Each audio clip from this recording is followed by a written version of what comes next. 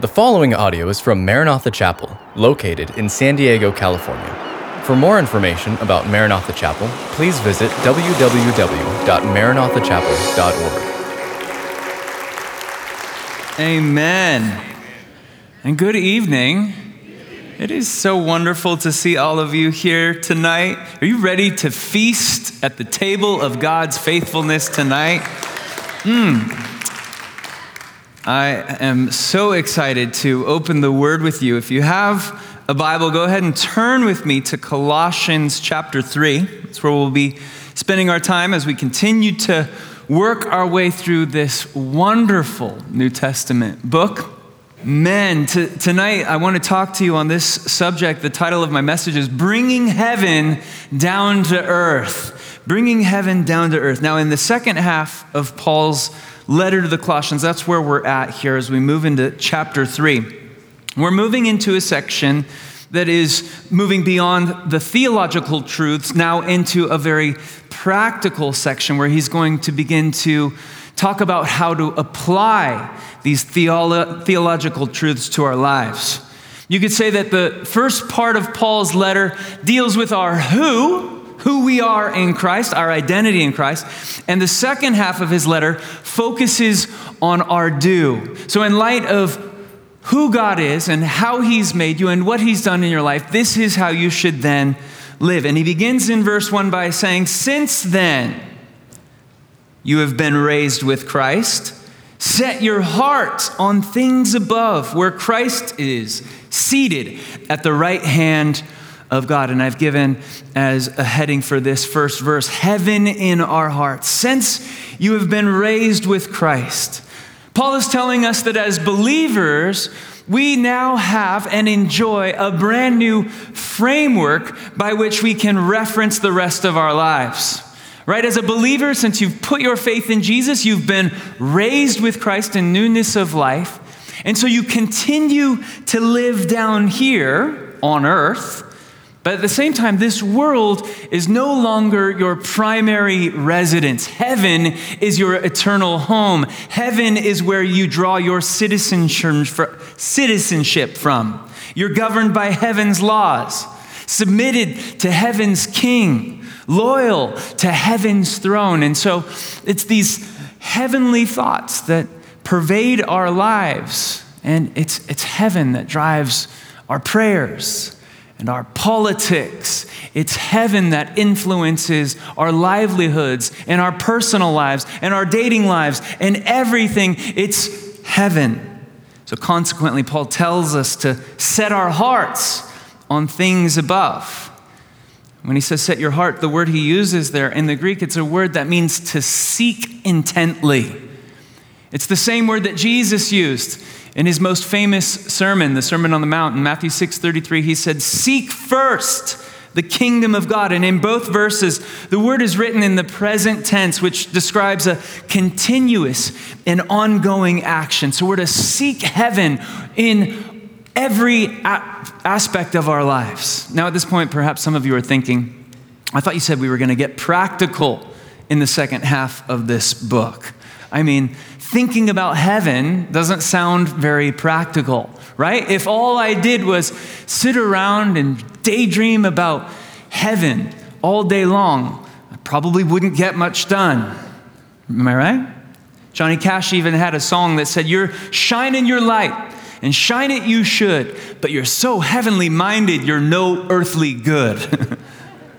And I understand where he was coming from. I understand that sentiment. And perhaps there are some who just drift off and live in the clouds and their feet aren't firmly planted on the ground. However, I also want to add that I personally believe that when a person is truly captivated by heaven, it will motivate them to do more on earth. They will accomplish more down here, not less.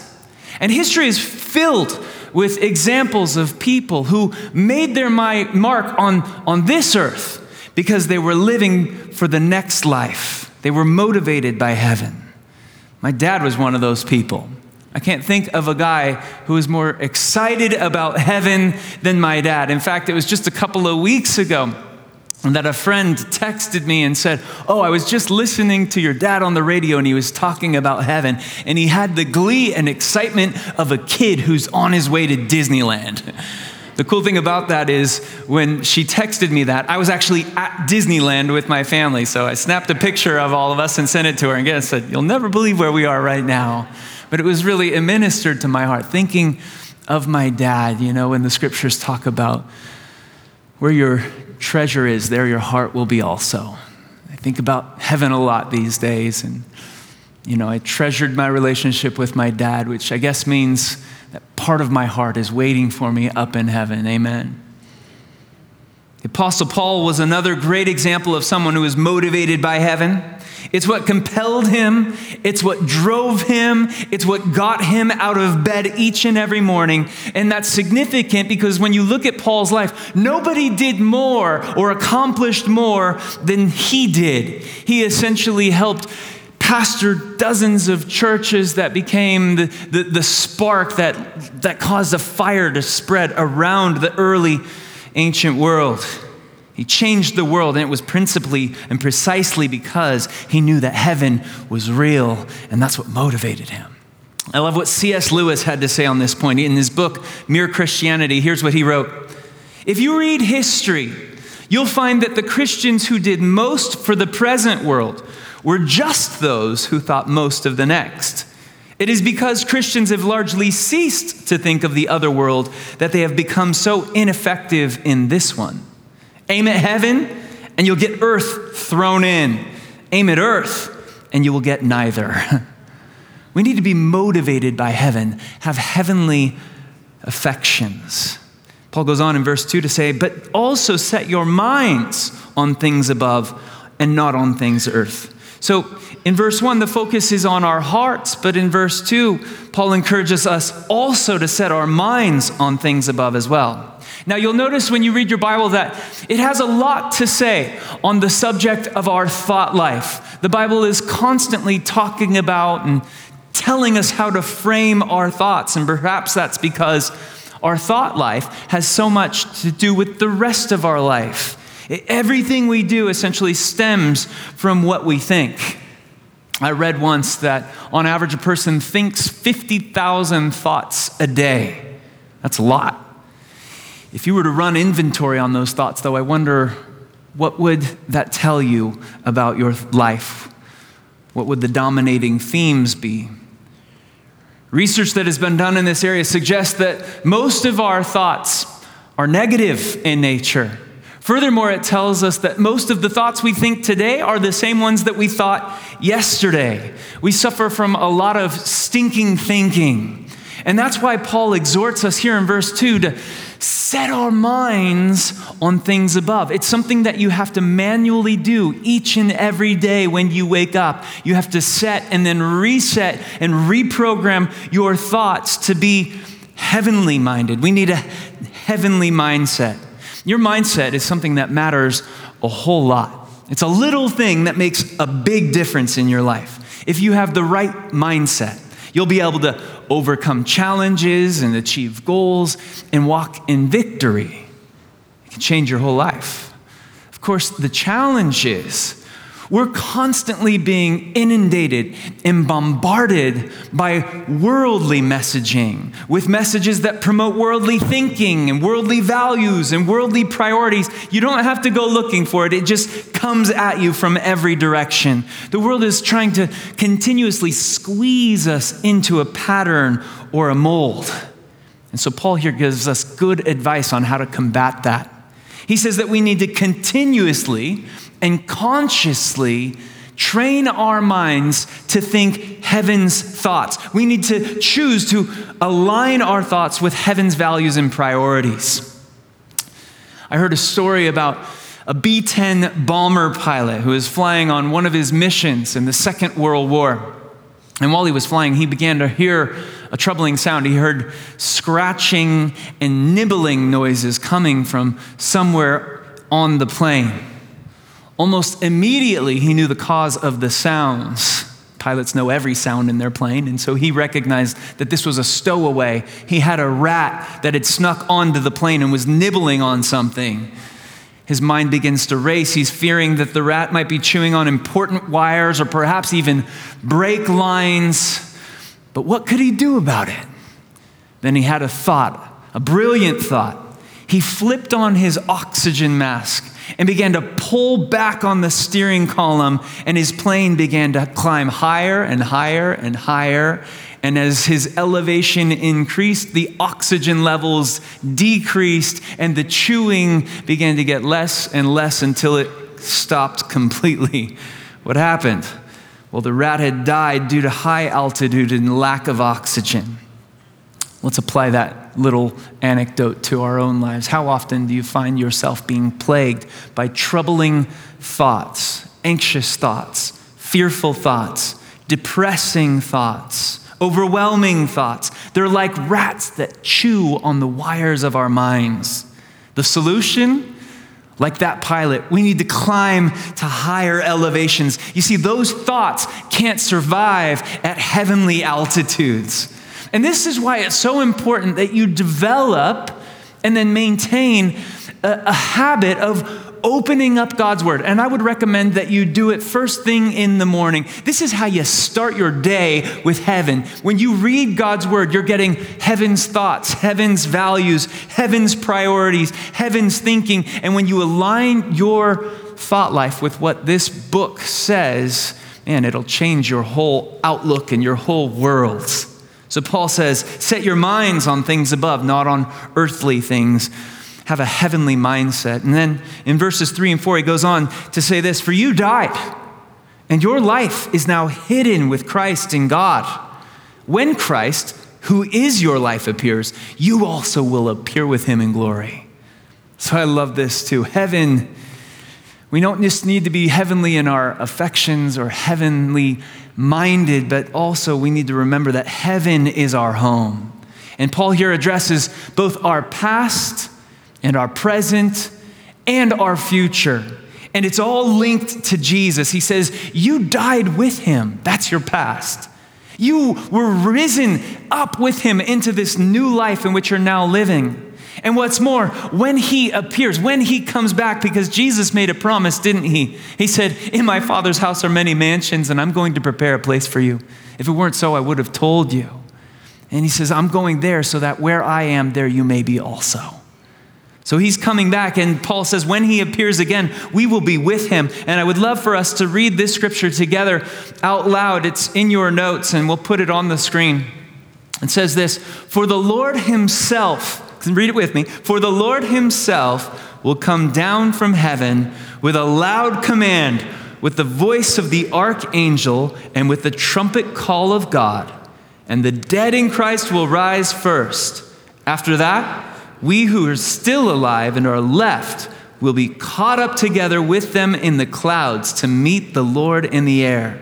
And so we will be with the Lord forever. Oh, that sounds so good. Praise the Lord. 1 Thessalonians 4:16 and 17. I'm just waiting to hear that shout, hear the trump of God, caught up together to be with the Lord. This is the blessed hope of every believer, that when he appears, then you also will appear with him. That should motivate us to live for him. You see, life is short and eternity is long and people matter. So live your life now in such a way that it will reverberate throughout all of eternity. I wanted to read this poem to you.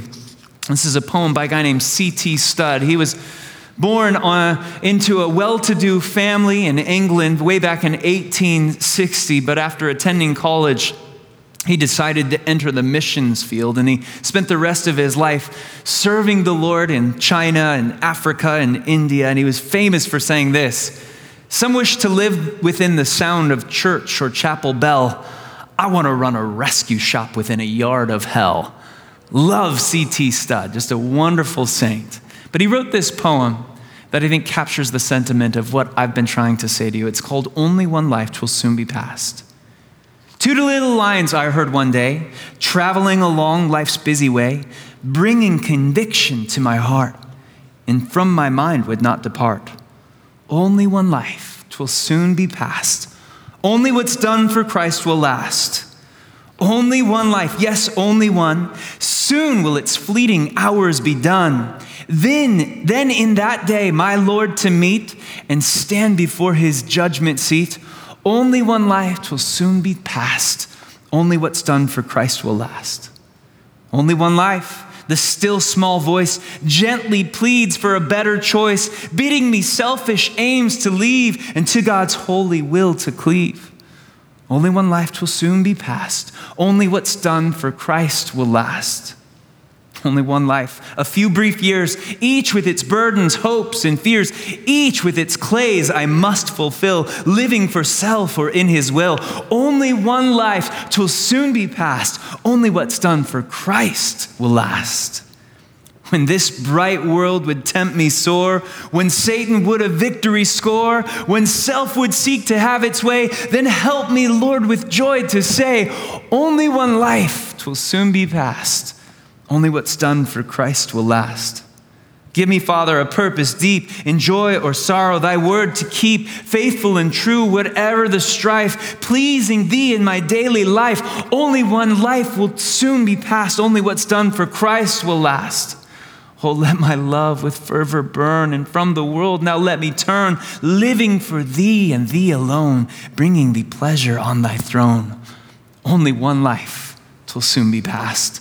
Only what's done for Christ will last. Only one life. Yes, only one. Now let me say, thy will be done. And when at last I'll hear the call, I know I'll say, 'twas worth it all. Only one life 'twill soon be past. Only what's done for Christ will last. Isn't that beautiful? What a great reminder to live with an eternal perspective, to live for heaven. That's what Paul encourages us to do. And then he goes on in verse 5 to say this. He says, put to death, therefore. So in light of heaven, you have a responsibility down here. Put to death, therefore, whatever belongs to your earthly nature, sexual immorality, impurity, lust, evil desires, and greed, which is idolatry. Because of these, the wrath of God is coming. You used to walk in these ways in the life you once lived, but now you must also rid yourselves of all such things as these: anger, rage, malice, slander, and filthy language from your lips. Do not lie to each other, since you have taken off your old self with its practices and have put on the new self, which is being renewed in knowledge in the image of the Creator. Here there is no Gentile or Jew, circumcised or uncircumcised, barbarian, Scythian, slave or free, but Christ is all and is in all. So Paul turns the corner. He's been talking about heaven, and now he says, we have a job to do while we're still here on earth. And I have titled this section, Heavenly Assassins, because that's what Paul calls us to be. He says, put to death whatever belongs to your earthly sinful nature. And that's a violent metaphor. Paul doesn't pull any punches here, but I think he does this on purpose. He's this way because he needs to be. You see, far too often I feel that we, and I'm speaking here in general terms, are just far too cavalier when it comes to sin. We toy with it. We play with it. We flirt with it. But God is clear in his word. His desire is that we kill it, that we're ruthless with it. I've heard it said like this: either you will be killing sin or it will be killing you. Don't underestimate the power of sin. I remember reading a story a few years back about a woman, an Indiana woman, who died when her 8-foot python snake wrapped itself around her neck and cut off her ability to breathe. The snake was just one of 20 that she had in her house. I guess they had free reign. They were her pets, and she thought they loved her. She had raised these snakes from the time that they were young, and she thought she knew them. But one night, this little snake had grown over the years, and one night while she was sleeping, the snake slipped into her bed and slowly and silently wrapped itself around her neck and strangled her. It's a sad story, a tragic story, but it's also a story that I think accurately portrays what sin does. You see, if you toy with sin long enough, it's only a matter of time before it begins to constrict and kill. In the Proverbs, Solomon asked this question: can a man bring fire into his lap and not get burned? The obvious answer is, of course, no. And Paul, he doesn't mince words. He says, sin kills.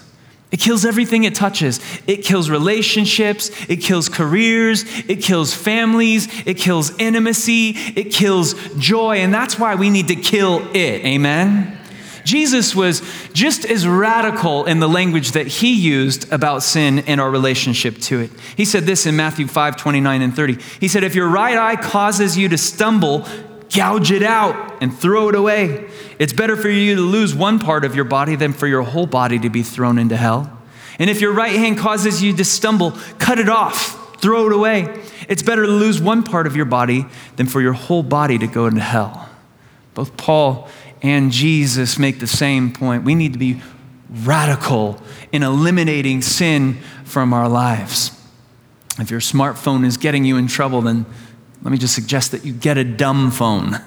If your friends are leading you down a bad path, find some new friends. If where you live, your neighborhood, your neighbors, your career, whatever it is, whatever is pulling you away from the Lord, get radical with those things. That's what these verses are encouraging here. And in verse 5, Paul gets really specific and names some of the sins that we need to ruthlessly eliminate, and they fall into some groupings. The first three that he mentions all fall under the category of sexual sins, an area where so many are prone to fall. In fact, the word that he uses there for sexual immorality, when he says, cut this off, put it to death, the word that he uses there in the Greek is the word porneia, same word from which we get our word pornography from, obviously.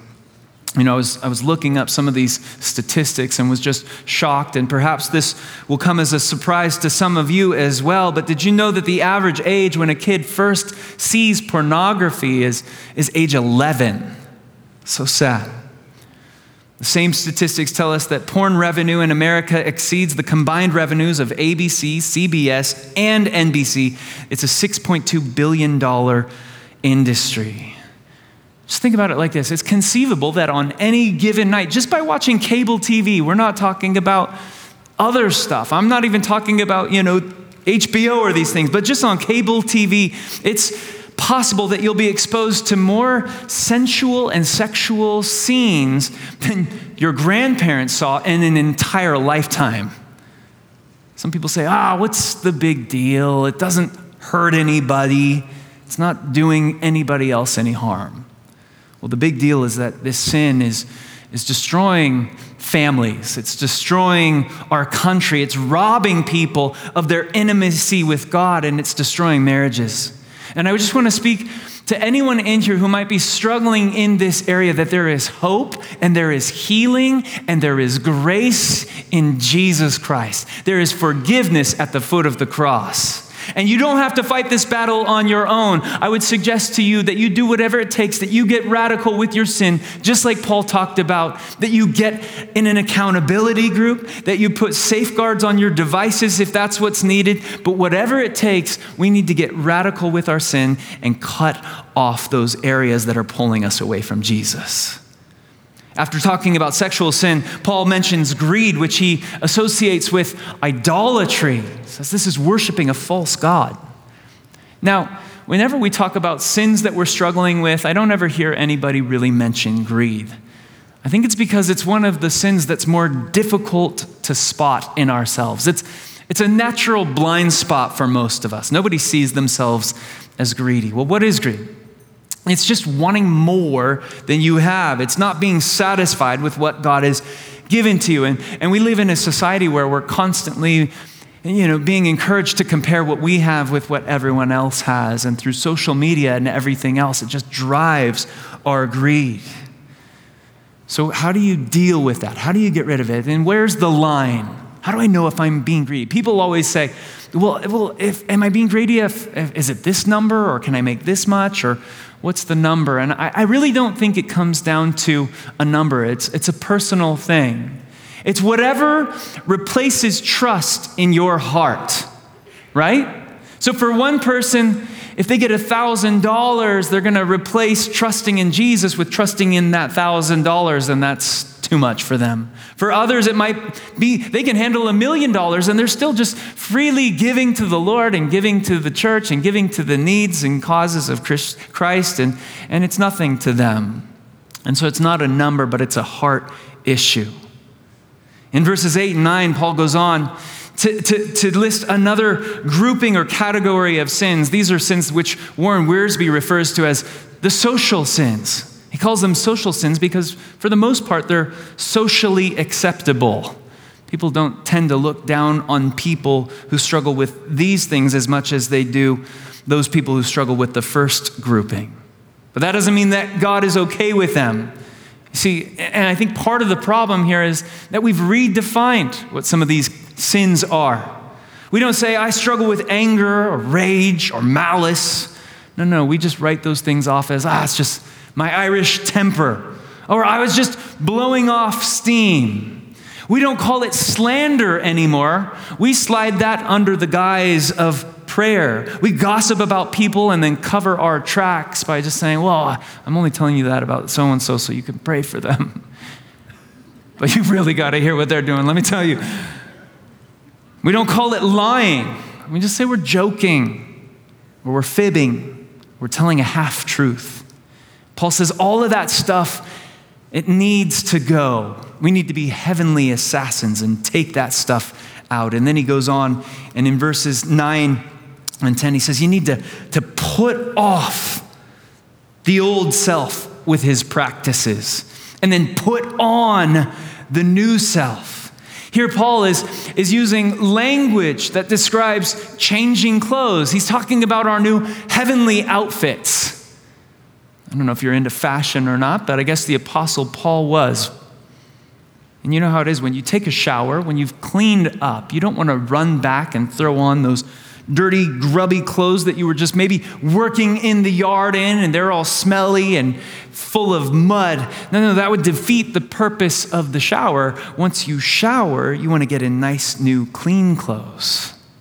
In the same way as Christians, Paul is saying, you've been washed. You've been cleansed by the blood of the Lamb. And so it would be foolish to try to continue to walk around in old habits, old attitudes, old sins. You see, when Jesus rose from the dead, he left his grave clothes behind. In fact, when Peter and John ran to the tomb and they looked in, it says that they saw the grave clothes lying there. Jesus was communicating. He was preaching even in that moment. He had left the grave clothes behind. He had risen and was wearing new heavenly garments. Similarly, you remember the story when Jesus went to the tomb of Lazarus, his good friend. And he grieved there, but then he called him out and he said, Lazarus, come forth. Remember that poignant scene? And the Bible tells us that when Lazarus came out in obedience to what Jesus said, he was still bound in his grave clothes. Can you imagine the shock and surprise on everyone's faces as they see Lazarus, kind of this mummified, living now person? He's been dead 4 days and he's just kind of, coming out of the grave. And it says he had wrappings around his face and covering his eyes and his hands and his feet. An interesting picture. Then Jesus gave his second command, which was to loose him and let him go. And those around him began to unwrap the grave clothes from Lazarus. I think this is a powerful picture for us. Only Jesus can bring life from death. Only Jesus can issue the command, Lazarus, come forth. Only Jesus can breathe new life into a dead soul. But then he turns to us as his church and he says, now, this new believer, they're still wrapped up. They're still bound by some old habits that relate to their former life. They've still got some grave clothes on, and it's your job. I'm calling on you to help loose them, help set them free. And that's the picture. The grave clothes represent the old life, and some of us are still walking around like mummies. And Jesus is saying, it's time to let go of the grave clothes and walk in newness of life. It's time for a new wardrobe. And we get a picture of this in verses 12 through 14, where Paul says, therefore, as God's chosen people, holy and dearly loved, clothe yourselves with compassion and kindness, humility and gentleness and patience. Bear with each other and forgive one another. If any of you has a grievance against someone, forgive as the Lord forgave you. And over all these virtues, put on love, which binds them all together in perfect unity. These are the virtues or the attributes that ought to adorn the believer. Paul tells us specifically that these are the things we ought to clothe ourselves in. Things like compassion and kindness, humility, and meekness, patience, and forgiveness. Beautiful, beautiful things to adorn your soul with. Compassion. It's thinking of others, prioritizing their needs above your own. Kindness. That's a word that doesn't need much explanation, does it? In a world full of meanies, God's kids stand out when they extend kindness to one another. He talks about humility and meekness. These were two virtues that in Paul's day, nobody looked at or admired any more back then than they do today. But nothing makes you look more like Jesus than when you are meek and humble. In fact, those are two qualities and characteristics that Jesus ascribed to himself. Walking in forgiveness. Why? You say,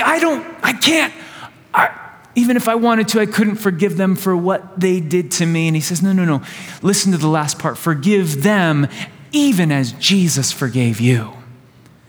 You see, Jesus forgave you and loved you and laid down his life for you. Not when you were loving him or praising him. No. The Bible says, while we were yet enemies, Christ died for the ungodly.